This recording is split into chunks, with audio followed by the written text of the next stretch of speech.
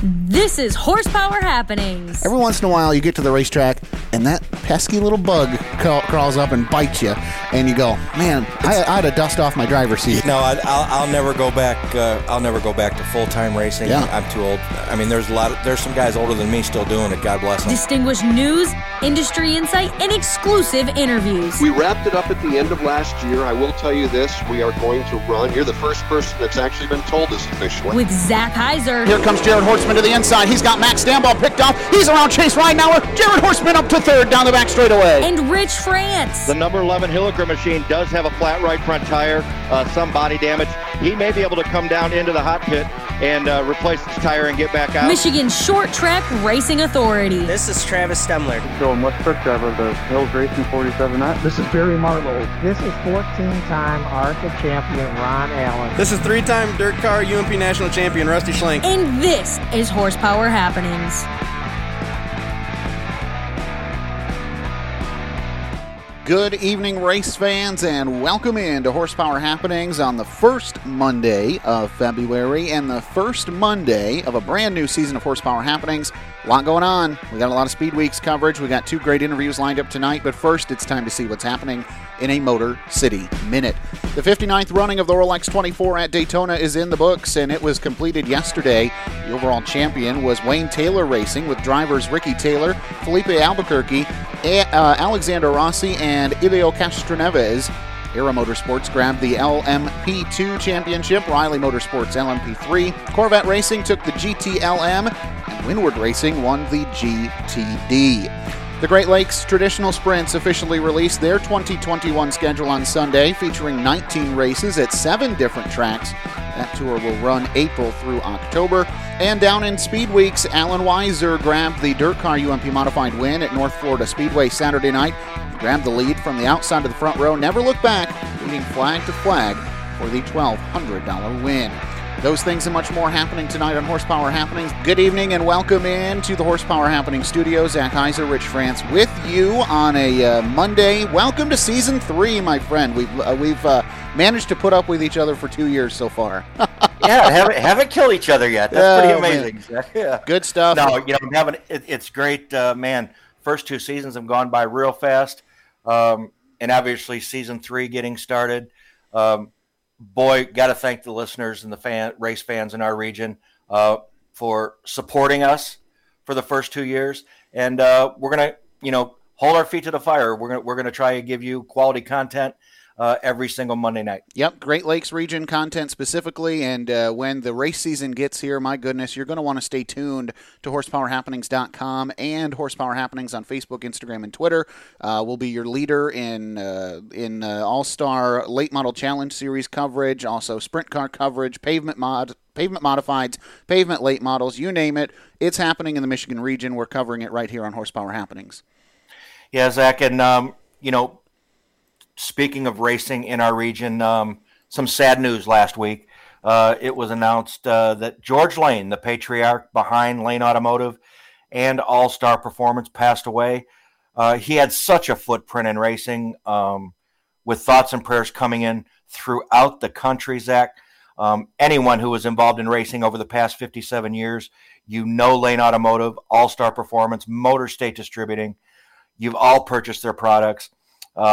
George was also inducted into the Michigan Motorsports Hall of Fame back in 2001. And obviously, Zach, our thoughts and prayers from everyone here at Horsepower Happenings go out to the Lane family. I actually just met George for the first time in 2020. I met him at Hartford Speedway.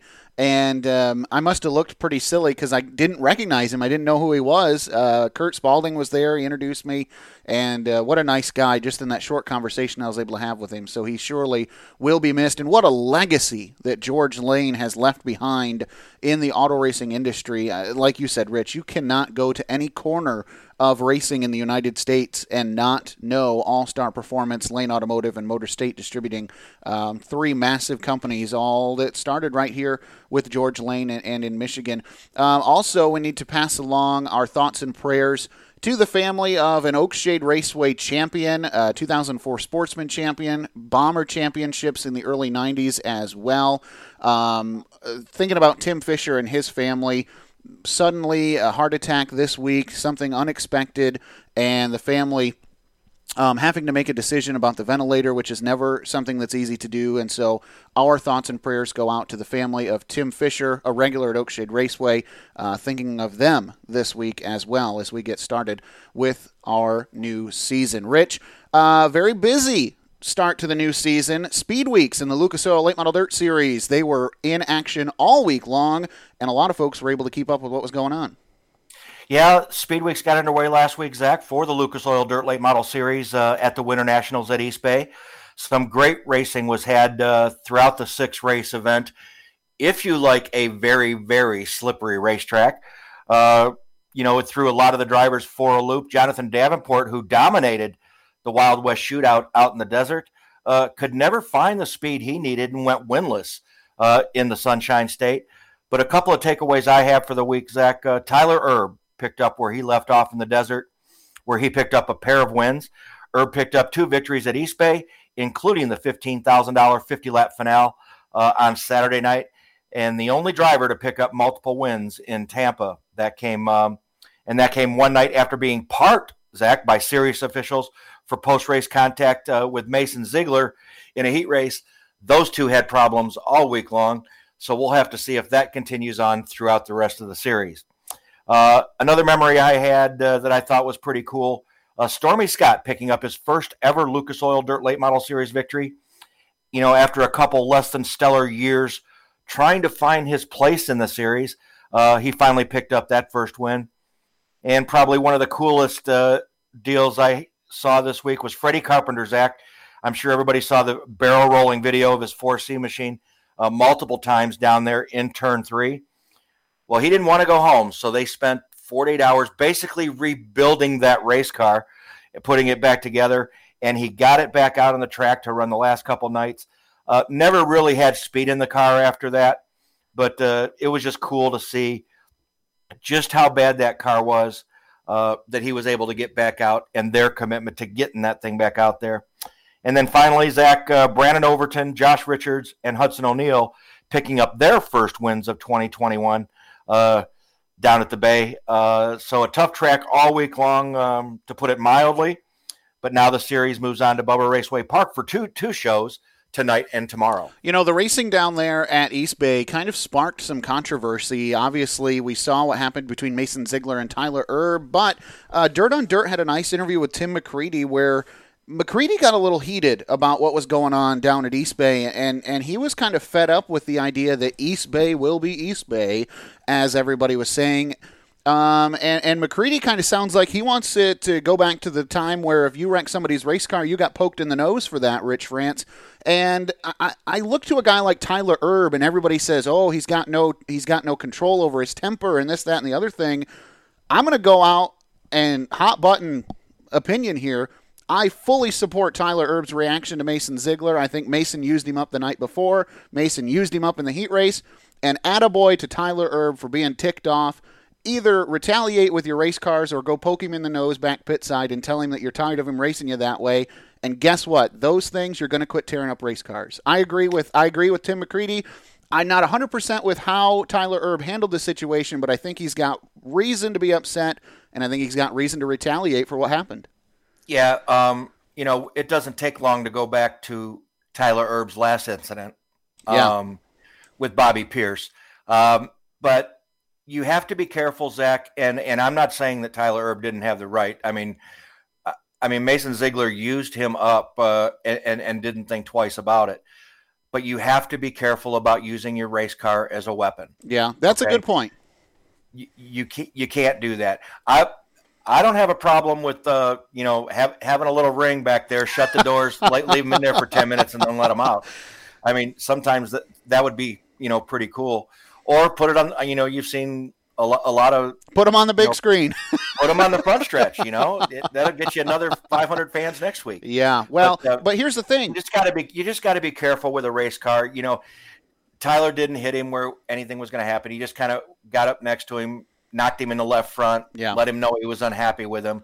It wasn't a terrible, stuff him in the wall type thing. But here's the thing: have you have to be careful with using your race car as a weapon. I think you can really get too far with that. Have we seen Bobby Pierce ever make, since that incident? Have we seen Bobby Pierce have an issue with Tyler Erb? And do you think we'll see an issue between Mason Ziegler and Tyler Erb going out? I don't think so, because guess what? Tyler's going to wreck your crap. Yeah, and he's pretty vocal about it. I was able to talk to Tyler a couple of times, out in the desert. He is very passionate about what he does. Every minute, his life is about that race car. He is very good at what he does, and he does it full throttle. He does not do it halfway. So, those are all great qualities. He's very good at what he does. But, you have to know, I'm sure he's moved people from time to time as well. But that is the aggressiveness. And we're in, like the whole deal was, that McCready said, this is not Daytona, this is a dirt track. I understand that, but we do have to have a little bit of structure or it can get really out of hand very quickly. Well, let's move on to some other stuff that happened throughout Speed Weeks. Of course, the Ollie's Bargain Outlet All-Star Circuit of Champions. By the way, I'm now an Ollie's Bargain Outlet member. We have a store down here by us. I love that store now. I'm going to go a lot, spend a lot of money there. Cool place. Anyhow, 10-time World of Outlaws Sprint Car Series champion Donnie Schatz kicked things off as the series returned to Screven Motor Speedway for the Sugarlands Shine Southern Tour, a two-race event down at Screven Speedway. And Donnie Schatz got the win on the first night there. Schatz owns 19 career All-Star Circuit of Champions victories, and he came from outside of row 2 to get the win, working by Tyler Courtney to take control on lap 18. The Fargo, North Dakota native got $8,000 for his effort and a win to go along with it. Then night number 2, my goodness, what a race. Aaron Reitzel holds off none other than Sheldon Hodgenshield to get the win, and it was dramatic as well, as Sheldon might have had a car good enough to win, but made a mistake in turn 2, spun with less than 10 laps to go. That set up a restart, and Reitzel was untouchable. He was nearly perfect off the line and drove his way to the win. Now they'll take a break. Actually, tonight they will be back in action at East Bay Raceway Park, the All-Star Circuit of Champions, underway right now as we speak. They'll be in action tonight and tomorrow night at East Bay. Then they'll head to Volusia for 2, and then they'll take a break before they come up near us in April to Attica Raceway Park. Yeah, it should be fun, fun, Zach. But you talk about sprint cars. A schedule was released last week. Yes. For the Auto Value Bumper to Bumper Series. And for the second year in a row, just taking it before we get into it, I noticed a track that is not on the schedule for the second year in a row. Hit me. And, and it looks like it's not going to be back for a while, and that would be the Toledo Speedway. What's up with that, man? We got to get the Auto Value Series back to Toledo. Well, Zach, I'm not going to lie to you. The last couple of years at the Toledo Speedway, they would have the fastest show in the world, King of the Wing, all that kind of stuff. And at the Toledo Speedway, you know how fast that place is. Oh yeah. They were getting way too fast. and I think, maybe Toledo Speedway officials said, "Wait a minute. We need to put the brakes on this wing stuff before we have a real problem that nobody ever wants to have to deal with." And so, they were getting awful fast. Probably they still have the open wheel. They still have the Champ Car, the Champ Car Championship at the end of the year for USAC. But they were, when you start getting down to 12-second laps, 11-second laps at the Toledo Speedway in a wing sprint car, boy, that's getting awful scary. Well, I tell you what, there are going to be plenty of fast racetracks for them to visit that are not Toledo Speedway. The non-wing schedule is comprised of 9 races, really right here in the Great Lakes region. You'll be able to catch non-wing Auto Value Bumper to Bumper Super Sprint action starting June 5th at Winchester Speedway. Then June 19th, they head to Salem. July 10th to Anderson. July 24th, they come up to Berlin Raceway for the first of 2 shows there. July 31st, back to the Dome, if you want to call it that, the Coliseum of Anderson Speedway on July 31st.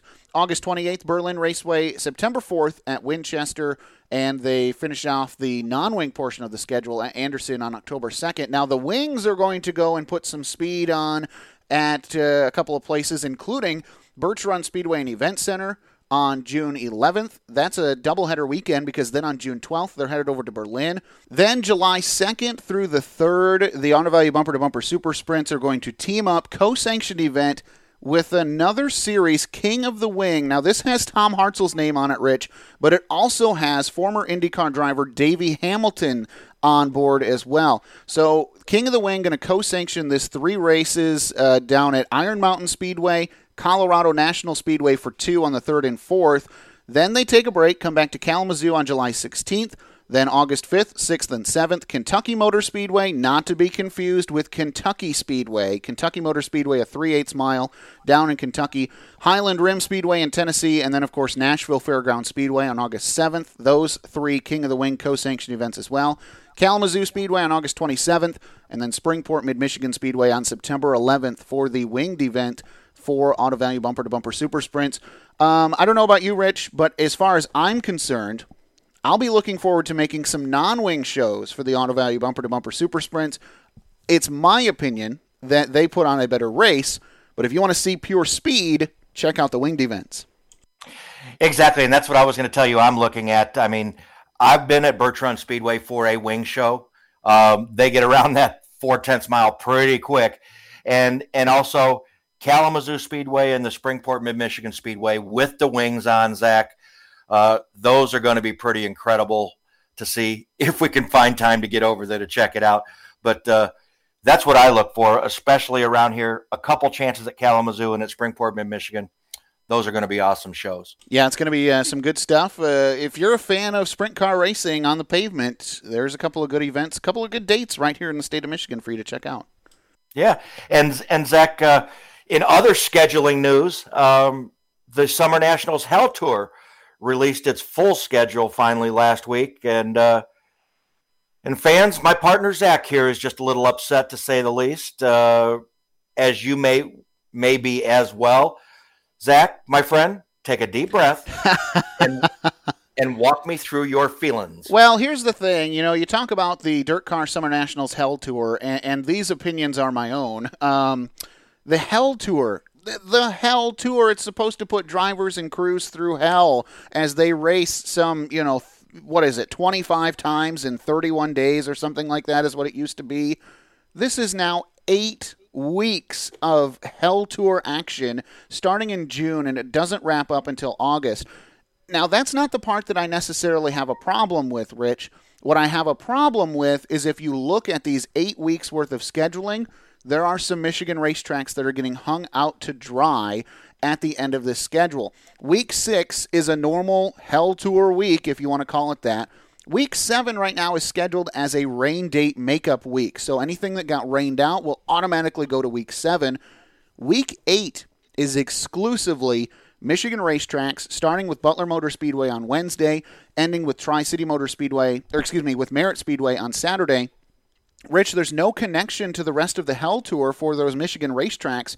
Right now, it looks like Thunderbird, Hartford, and I know they're not a Michigan track, but Oakshade, they're right in the middle. They're probably going to do okay with pulling some additional cars for the Hell Tour portion of it. But I'm concerned for our Week 8 racetracks about what sort of car count they're going to be able to pull, being the final week and being completely segregated from the rest of the Hell Tour. Yeah, and I guess the experience that we had in 2020, you're probably not too far off base. We saw who showed up at Merritt and Tri-City.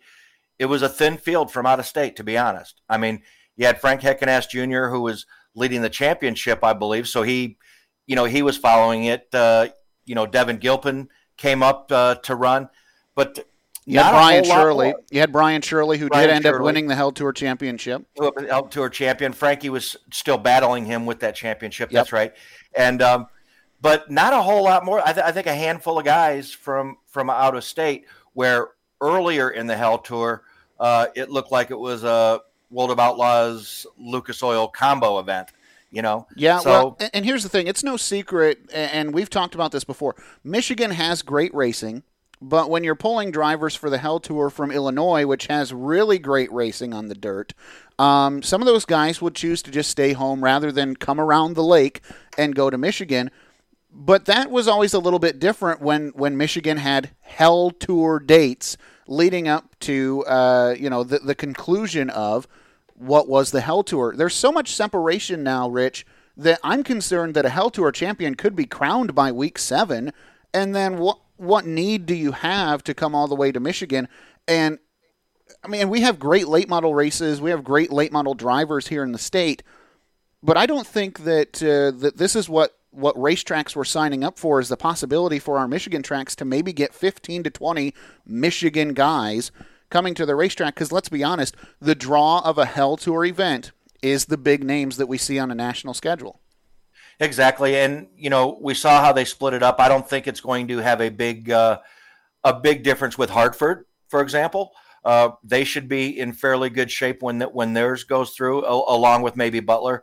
That they're closer to the Indiana-Illinois border, so they may not have problems. But yeah, it concerns me. How do you draw, in week number 8 or whatever it is? How do you draw them up to mid-Michigan and northern Michigan for Tri-City and Merritt Speedway? Do you have to throw some more zeros at the end? I have no idea. Well, if you're Mike Blackmere, you've already thrown $10,000 toward late model racing, and we saw what happened last year. I mean, there are some great talents here in the state of Michigan, but you don't draw a lot of outsiders. And here's the thing. AJ commented on our post earlier this week, basically saying the same thing. Can't really call it the Hell Tour anymore with all the extra days off. The tour used to put teams through hell in order to complete it. Not this year. Just another instance, he says, of the wussification of America. I don't know about that. But he says he will still attend the Michigan shows. And Rusty, though, says it's better for the smaller teams that want to run, Rich. Endless nights at the track puts a lot of wear and tear on every team, even the big budget teams. I'd hate to see what it does to the little guys. Maybe there is a positive here, Rich, but I struggle to see it in terms of a track promoter in August. Yeah, and probably the part that doesn't break my heart, maybe we won't have to wait another 10 years for a Michigan driver to win a Hell Tour event. That's how long we've had to wait until 2020, when Dono Marculier did it. So, and that was that race at Tri-City, Zach, that was an excellent race. I mean, Frankie Heckenass Jr. and Dono Marculier and Rusty Schlenk put on a show. So just because some of the big names, quote unquote, aren't there, do not expect the racing to be any less or any less spectacular. Again, that's the great thing is that, even if we get secluded here, which we have been, in my opinion, week 18 or week 8, we still have some of the best late model drivers in the region right here in the state of Michigan. They're still going to put on a hell of a show for the Hell Tours.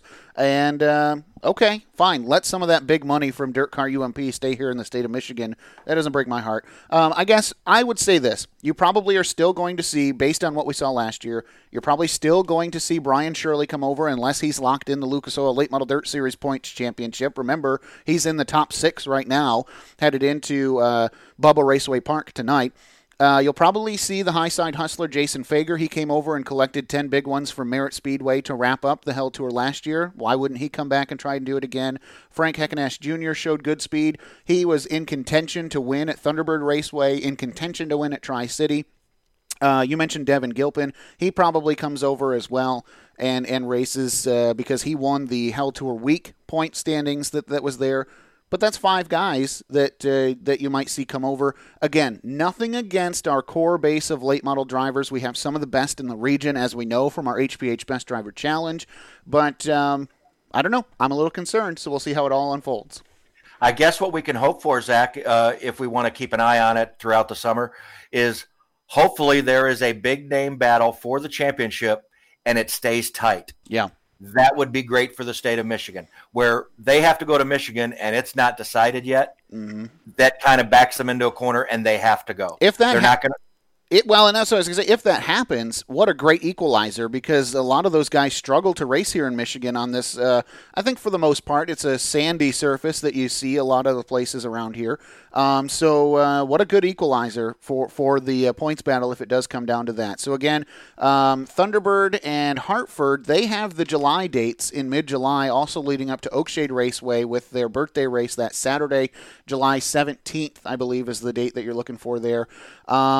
And then the next part there, by the way, yes, July 17th is the Saturday race at Oakshade with the birthday race. Friday, July 16th at Hartford. Thursday, July 15th at Thunderbird.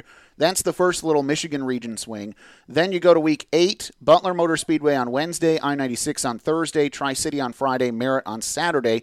And like you said, if there's still a points battle going on, what a great equalizer that'll be to have to come to the state of Michigan to settle it. So there you go. There's my rant. I'm off my soapbox. I'm wishing good luck and a good points battle when the Hell Tour rolls around for 8 long weeks in the summer of 2021. And for the sake of Butler, I-96, Tri-City, and Merritt, we hope for a good points battle.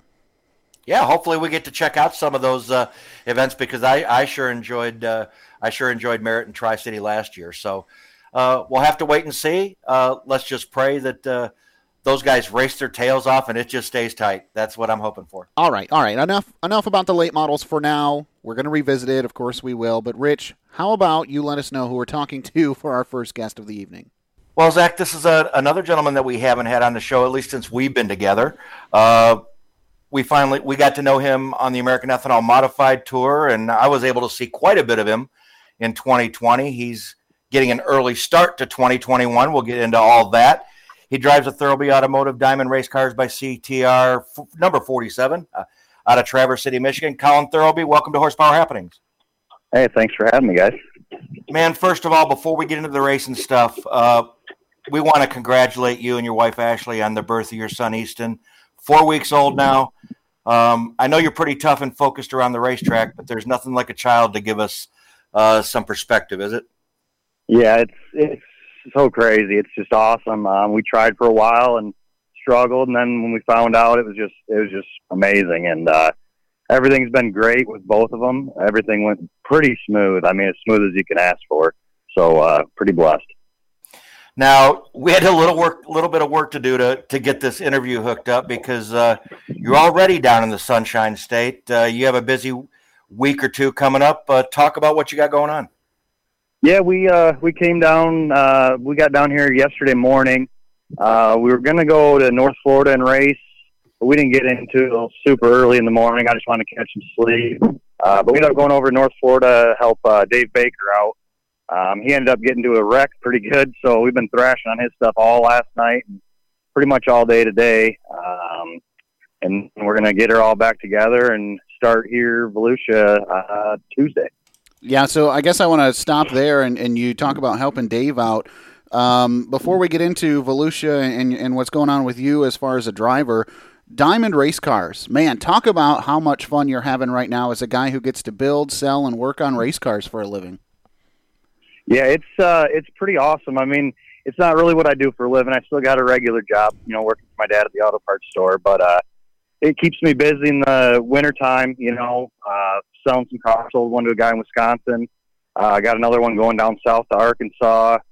A couple of Michigan buddies are finally going to get theirs out this summer. But it's awesome. I mean, working with Ryan Thomas at Diamond Race Cars, you can't ask for a better guy to work with. I mean, he's not just my chassis builder, but him and his wife are two of my best friends. I mean, they're just awesome people. They take care of me and take care of all their customers equally. I mean, they're just great people. So it's a pretty cool deal. Those Diamond chassis by CTR, you are converting some people over to those. This is the part that I think is cool, Colin, is when your success shows on the racetrack. You're converting people over that have been with the same chassis manufacturer for a very long time, and they're saying, you know what?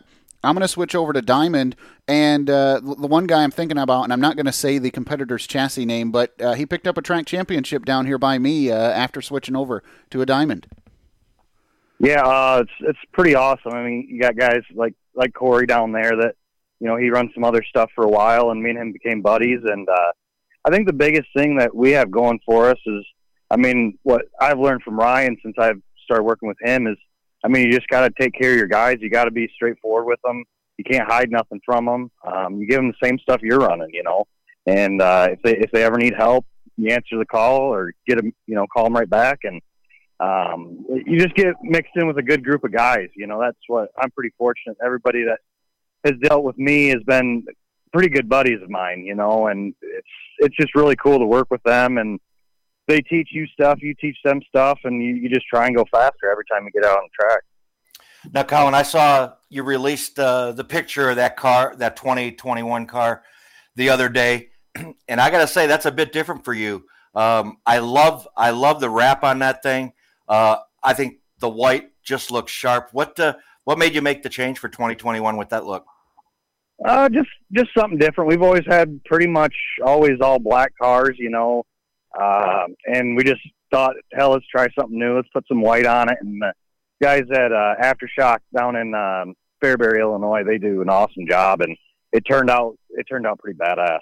Now, you went on a mission as a driver, as a chassis builder, and I'm going to say even as a race fan. You went on a mission to prove something here a couple of years ago. Colin Thurlby's always been known as a dirt car UMP modified driver, and then all of a sudden this straight black, as you said, diamond race car shows up at I-96 Speedway with an X on the door, and it's Colin Thurlby busting out the B-Mod or the IMCA modified. What was the reason behind building yourself an IMCA/B-Mod car and going out there and racing against those guys? Basically, the big deal was when I first started running, most of the tracks in Michigan were all UMP. I mean, that's pretty much all there was. Crystal and maybe one other track was IMCA at the time, so we just always ran the UMP stuff. But over the last few years, it's kind of going the other way, and most of the tracks are either going with the B-Mod stuff or IMCA, and we want to be able to run at more tracks, and then also, I mean, get down to, like, we went to Batesville this last year for their big race, and we went out to Boone, Iowa a couple years ago, and we want to get in the IMCA thing. It's a huge market. I mean, it's unreal how many IMCA cars there are out there, and me and Ryan talked for a while, and we said let's try and get into that deal and see if we can steal some of that market, and it's been pretty good right out of the box. We've been really good, and we went to Batesville this last year, and Ryan drove the other car for me, and we learned a ton. We changed some stuff, and I mean, we got a lot faster by the end of the week. So I think coming into this year with a couple more guys in our stuff, I think it's going to be really good. So we'll see, I guess. Was there not also a part of a discussion kind of, and maybe it was more within the state of Michigan, about how IMCA and B-Mod cars are supposed to be so much cheaper, and that's why guys are going there? I mean, you can spend as much money as you want in racing, right? I mean, you could spend as much as you wanted on a street stock or a front-wheel drive. Yeah, it's kind of a weird deal. A lot of guys think that, the IMCA stuff is so much cheaper, and I mean, the tires are a lot harder. I mean, they'll last you a little bit longer, but I mean, you go to the bigger shows and stuff, guys are bolting brand new tires on every time they get on the track.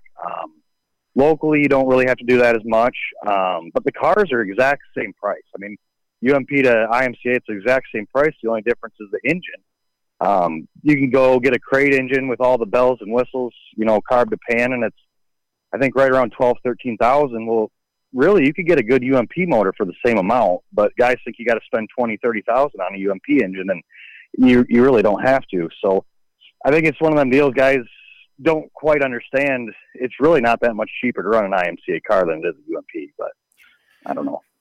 So you head down to Speed Weeks for Volusia, and boy, if you want to what a way to start your 2021 out. No lack of talent that you're going to be facing over the next week or so.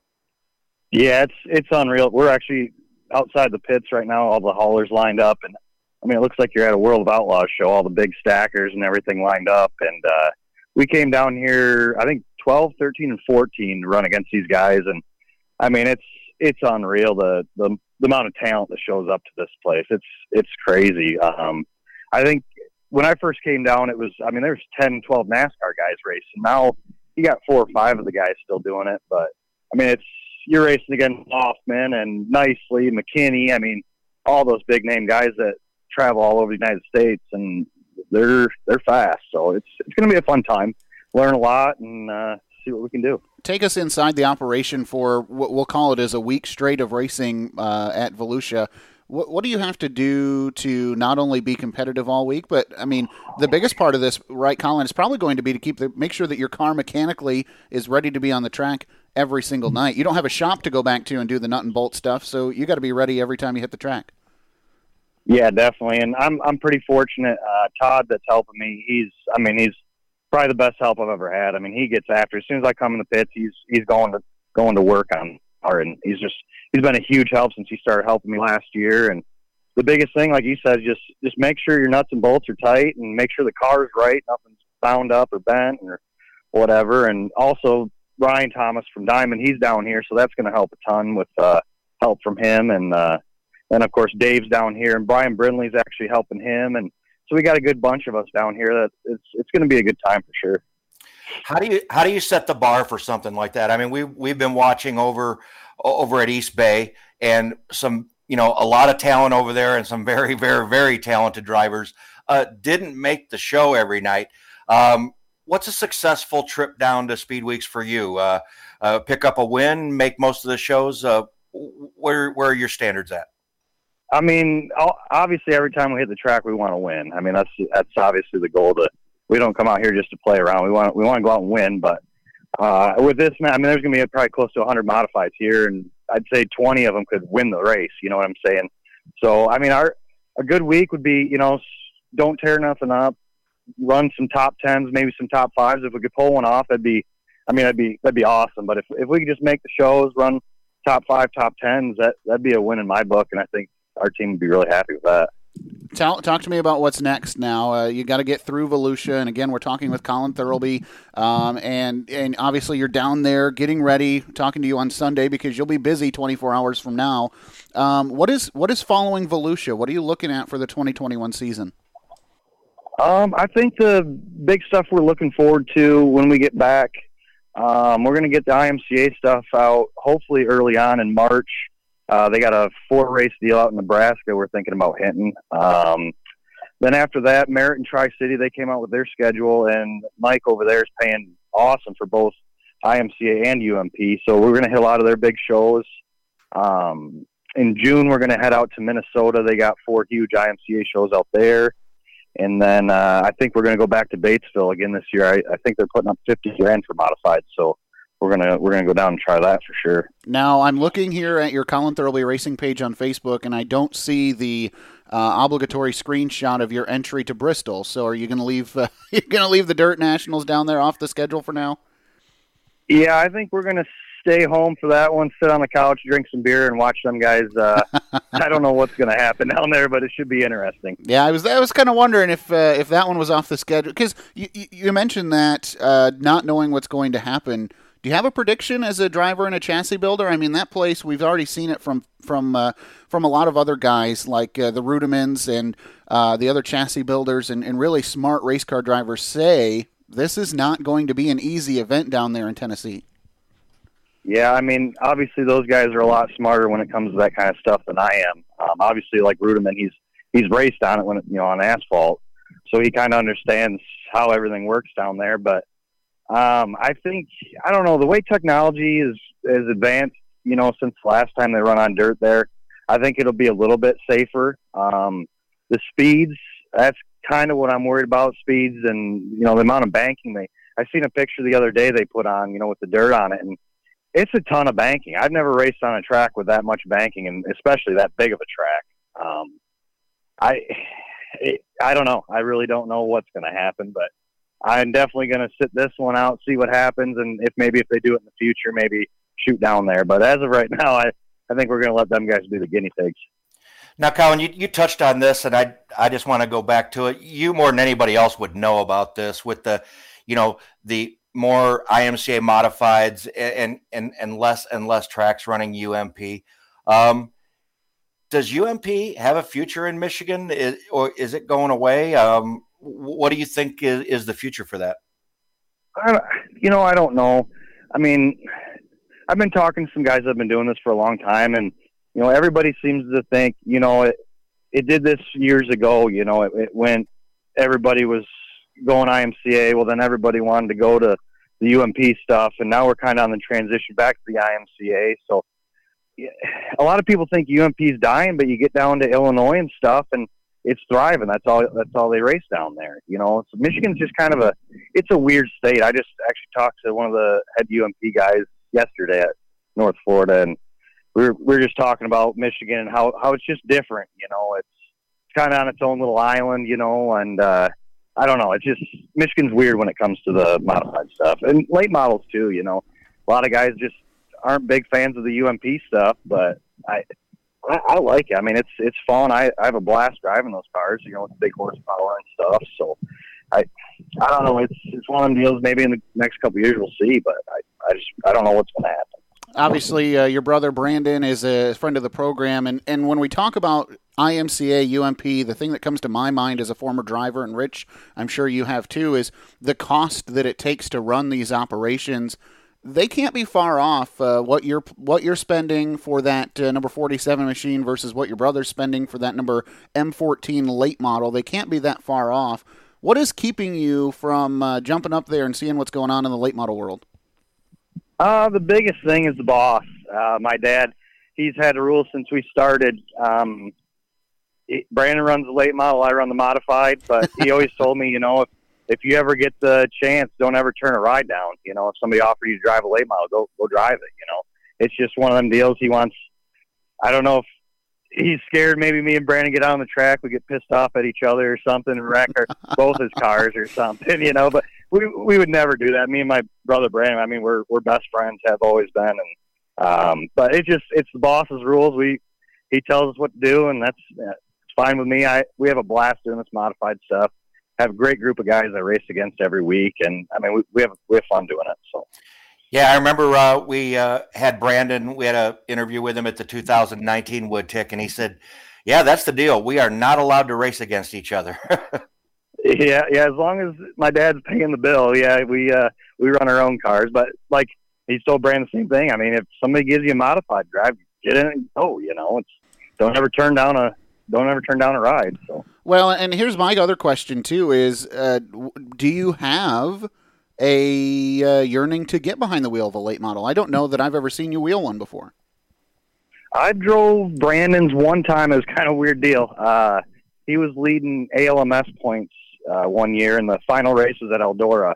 And they had a rule at ALMS was you can't unload a backup car, but you can get into a car that's already registered and raced. So if something were to happen to Brandon's primary, he could get in the other car. So I got in his backup car and burned some laps at Eldora, which it was a blast. It probably shouldn't have been my first track to get in a late model. Yeah, but what a track to do that. Fun. What a track to do that for the first time, man. Yeah, it was pretty wild.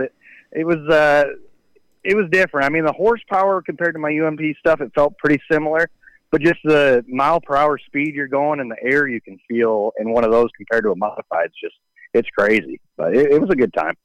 Now, I did hear, this may be an opportunity for you. I did hear, and you've probably heard already, a couple tracks just south of you on your side of the state going to crate late models. Maybe there's something for you. Yeah, I've seen that. That crate stuff's, I've seen it a lot down south.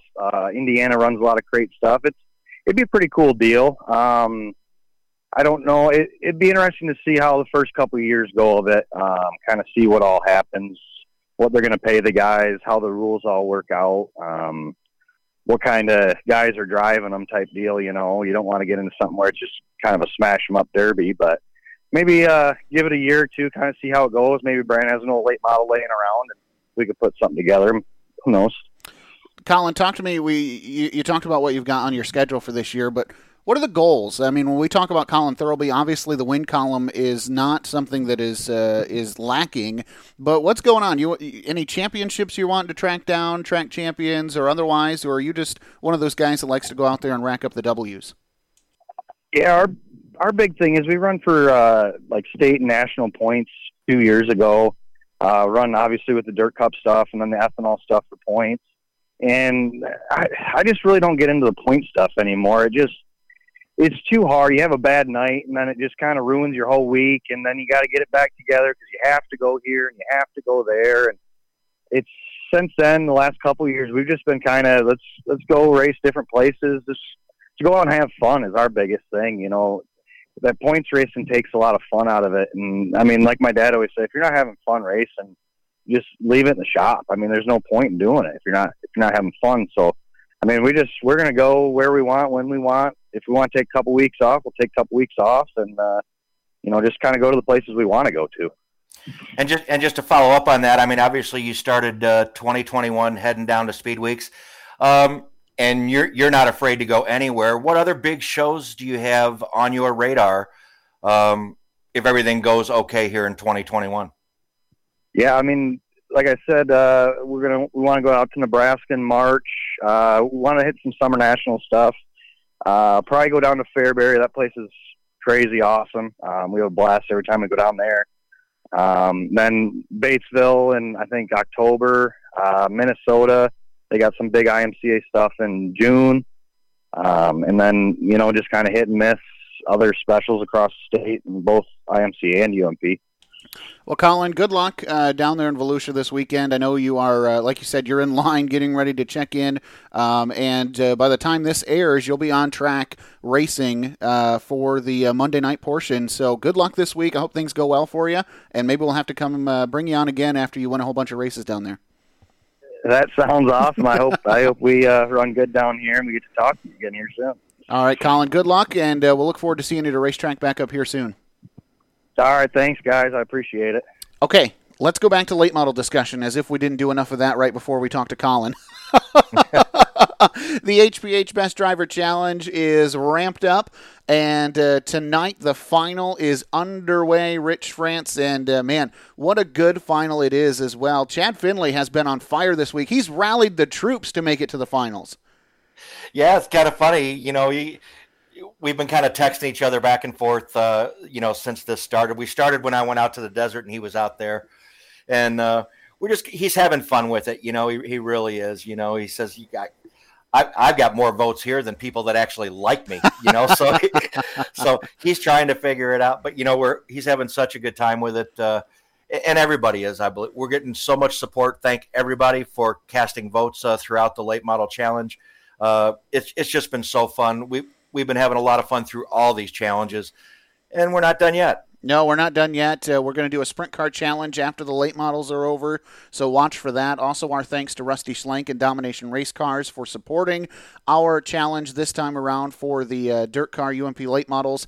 And, again, what an awesome battle it's going to be. Vote on that tonight. It just went up, the final round. You have until 8 o'clock Tuesday night to cast your vote for who your favorite is, so get that done only on the Horsepower Happenings Facebook page.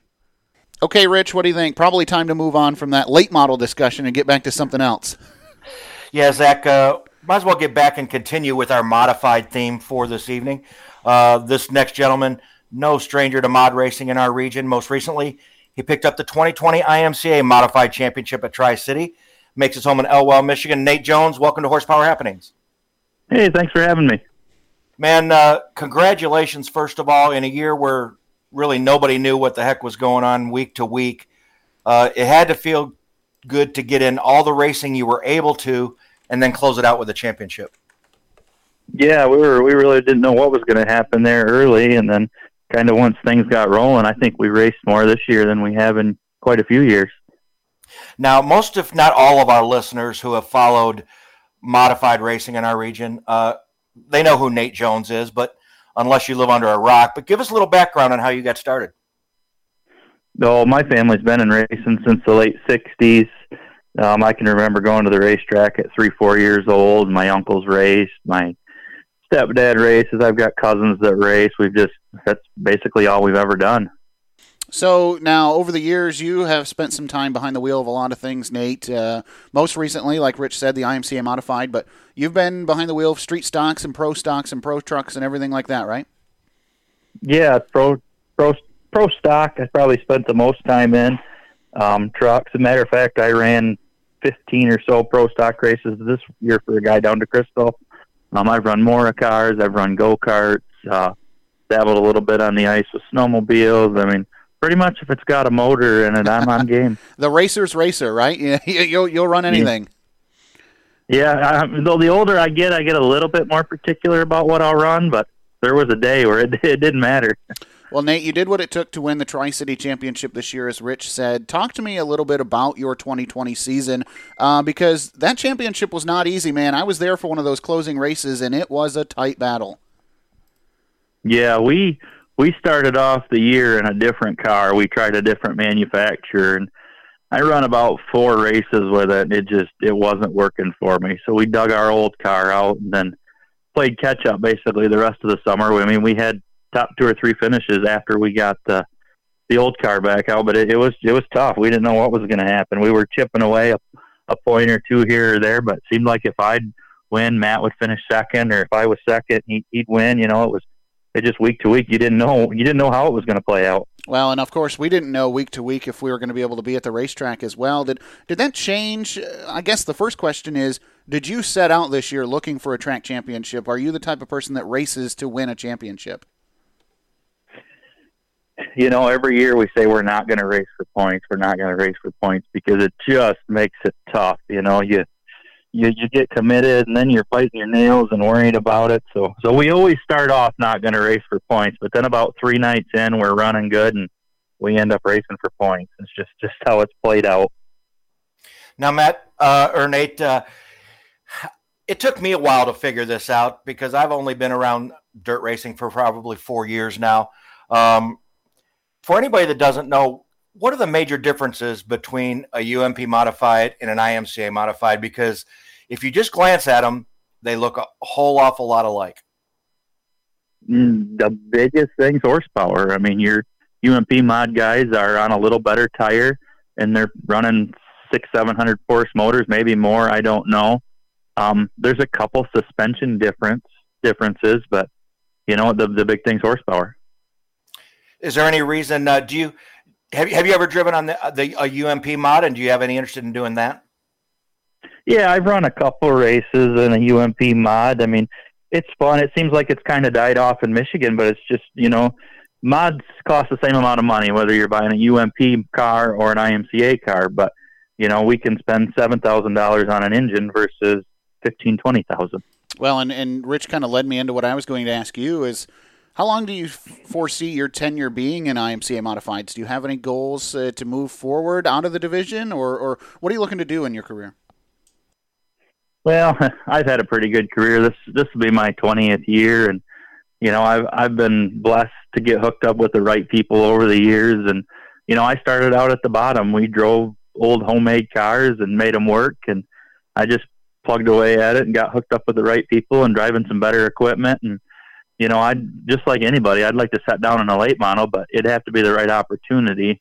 I'm competitive. I don't go there to, you know, we finished much worse than third, and it's a bad night. So you're not willing the right to, opportunity. What's that? You're not willing to jump in a late model if you don't think you can go out and win.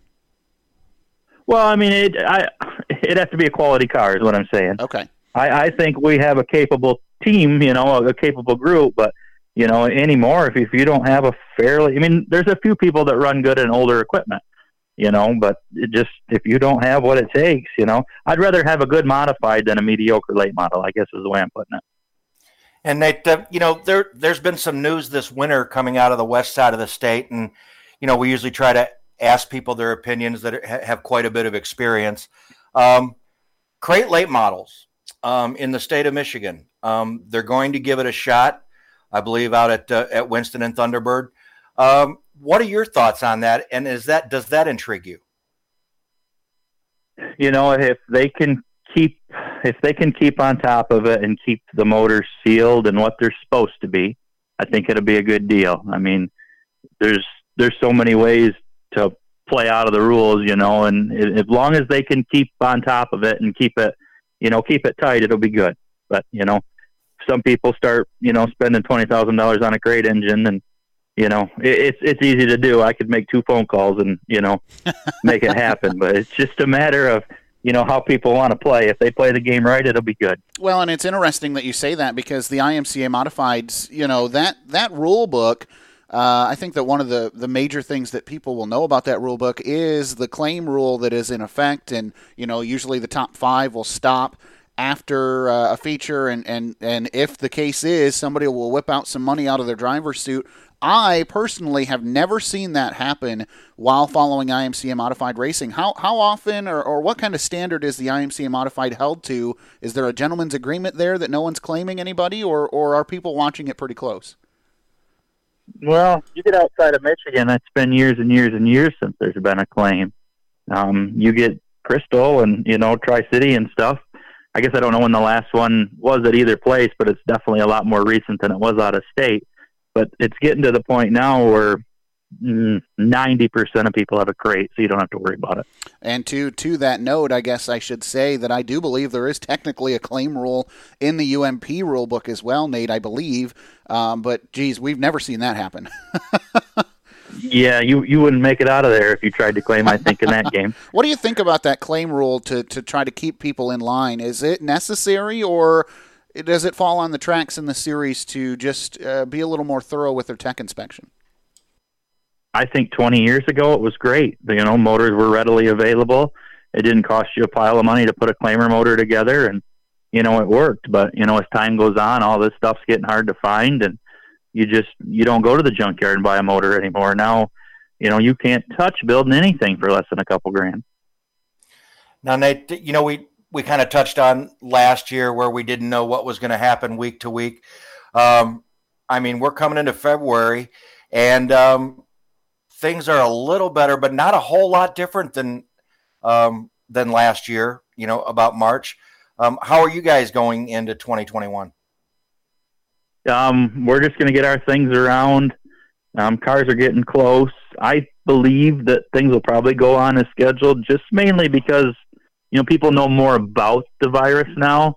A year ago, nobody had a clue, and we all survived 2020 in the racing world without a lot of problems, as far as people getting sick. So we're just hopeful that things kick off when they're supposed to. You guys had up there at Tri-City, you had a new owner promoter for 2020. And you were fortunate enough to have a gentleman purchase the racetrack that is not afraid to throw money around to put people in the seats.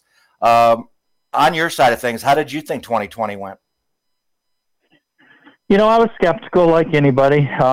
Nobody likes change, I will give them credit. They did a decent job. Of course, you can go to a racetrack anywhere and find something you don't like. It's just how it works. Yeah. But Mike and his crew did a good job. I guess the biggest thing I can give him credit for is I live an hour and a half away from Tri-City, and I was never home later than 12:30 all summer. How about that? That's nice. Yeah, well, Nate, this is 2021 coming up. You said you're in your 20th season. I'm kind of getting the hint that maybe you're looking to slow down a little bit, Nate. What are you looking to do coming up here? Well, I don't know about slowing down. I'm going to do this as long as I can get away with it. I've got a 5-year-old that we just ordered a mini wedge for, so I'm assuming that's going to take up a little time. But no, as long as I'm able and I'm in the right spot to do to drive, I'm going to go as long as I can. He's not slowing down. He's getting ready to start his second 20 years. Yeah, there you go. Yeah, it's not going to end anytime soon. She's been hardcore wanting to do it since before she could walk. She loves to go to the races, and I guess you can't ask for anything more. I love how he says she. Yes, talking with Nate Jones, the 2020 Tri-City Motor Speedway champion for the IMCA Modifieds. Dive into that a little bit further, Nate. How excited are you to have that next generation getting set to strap behind the wheel? No, I'm pretty excited. It'll be I think it'll be our fourth generation in our family. It's going to be interesting. It's just going to be interesting. We're probably going to spend most of this year just practicing with her, and I don't want to stick her out there before she's ready, because I'm a firm believer that if you push them too hard, you're just going to hurt. You're going to hurt it rather than help it. Mm-hmm. No, what a great division that mini wedge is. From the outside looking in, do you think this is what our sport needs to kind of get that youth injection back going? Yeah, for sure. It's just a tough world anymore, because the next generation coming up, they're not learning from their grandpas, and the mechanics are just different these days than what they were 20, 30 years ago. So yeah, if you can get the kids involved and get them working on stuff and get them off the computer and off the video games and out in the shop, Nate, I know it takes a lot of people to put this deal together to keep a race car on the track, for a whole season. Here's your chance to give a shout out to all the people that help you out. First and foremost, I got to thank Paula Ostrom and the whole Ostrom crew. I didn't have anything going for 2018, and we got talking and decided to put this mod deal together. And we've had fun with it. That's what our goal was to have fun with it. So I really got to thank them. I've got a lot of sponsors. JM Builders, Razor Chassis, Tom Benson, he's been great to us, Full Throttle Graphics, Elmer Barber Shop, Warren Bovee, my wife Meredith, and my daughter Lainey for just being there every week. All our crew, Jesse, Warren, just everybody who comes and helps us out. Nate Jones, the 2020 Tri-City Motor Speedway track champion in the IMCA Modified Divisions. Congratulations on the championship. Good luck in 2021, and we hope to see you at a racetrack soon. All right. Thank you, sir. You guys have a good day. Okay. Well, our thanks to Nate Jones. What a great conversation. Nice to learn about Nate and the Tri-City Motor Speedway track champion for IMCA Modifieds. Colin Thurlby, our appreciation to him for making some time on Sunday to chat with us. Obviously, he's busy tonight at Volusia, so we pre-recorded that on Sunday. Nice to have him take some time out of sunshiny Florida to chat with us. But, Rich, we mentioned it, Speed Weeks, round 2, well underway here as now we get into February.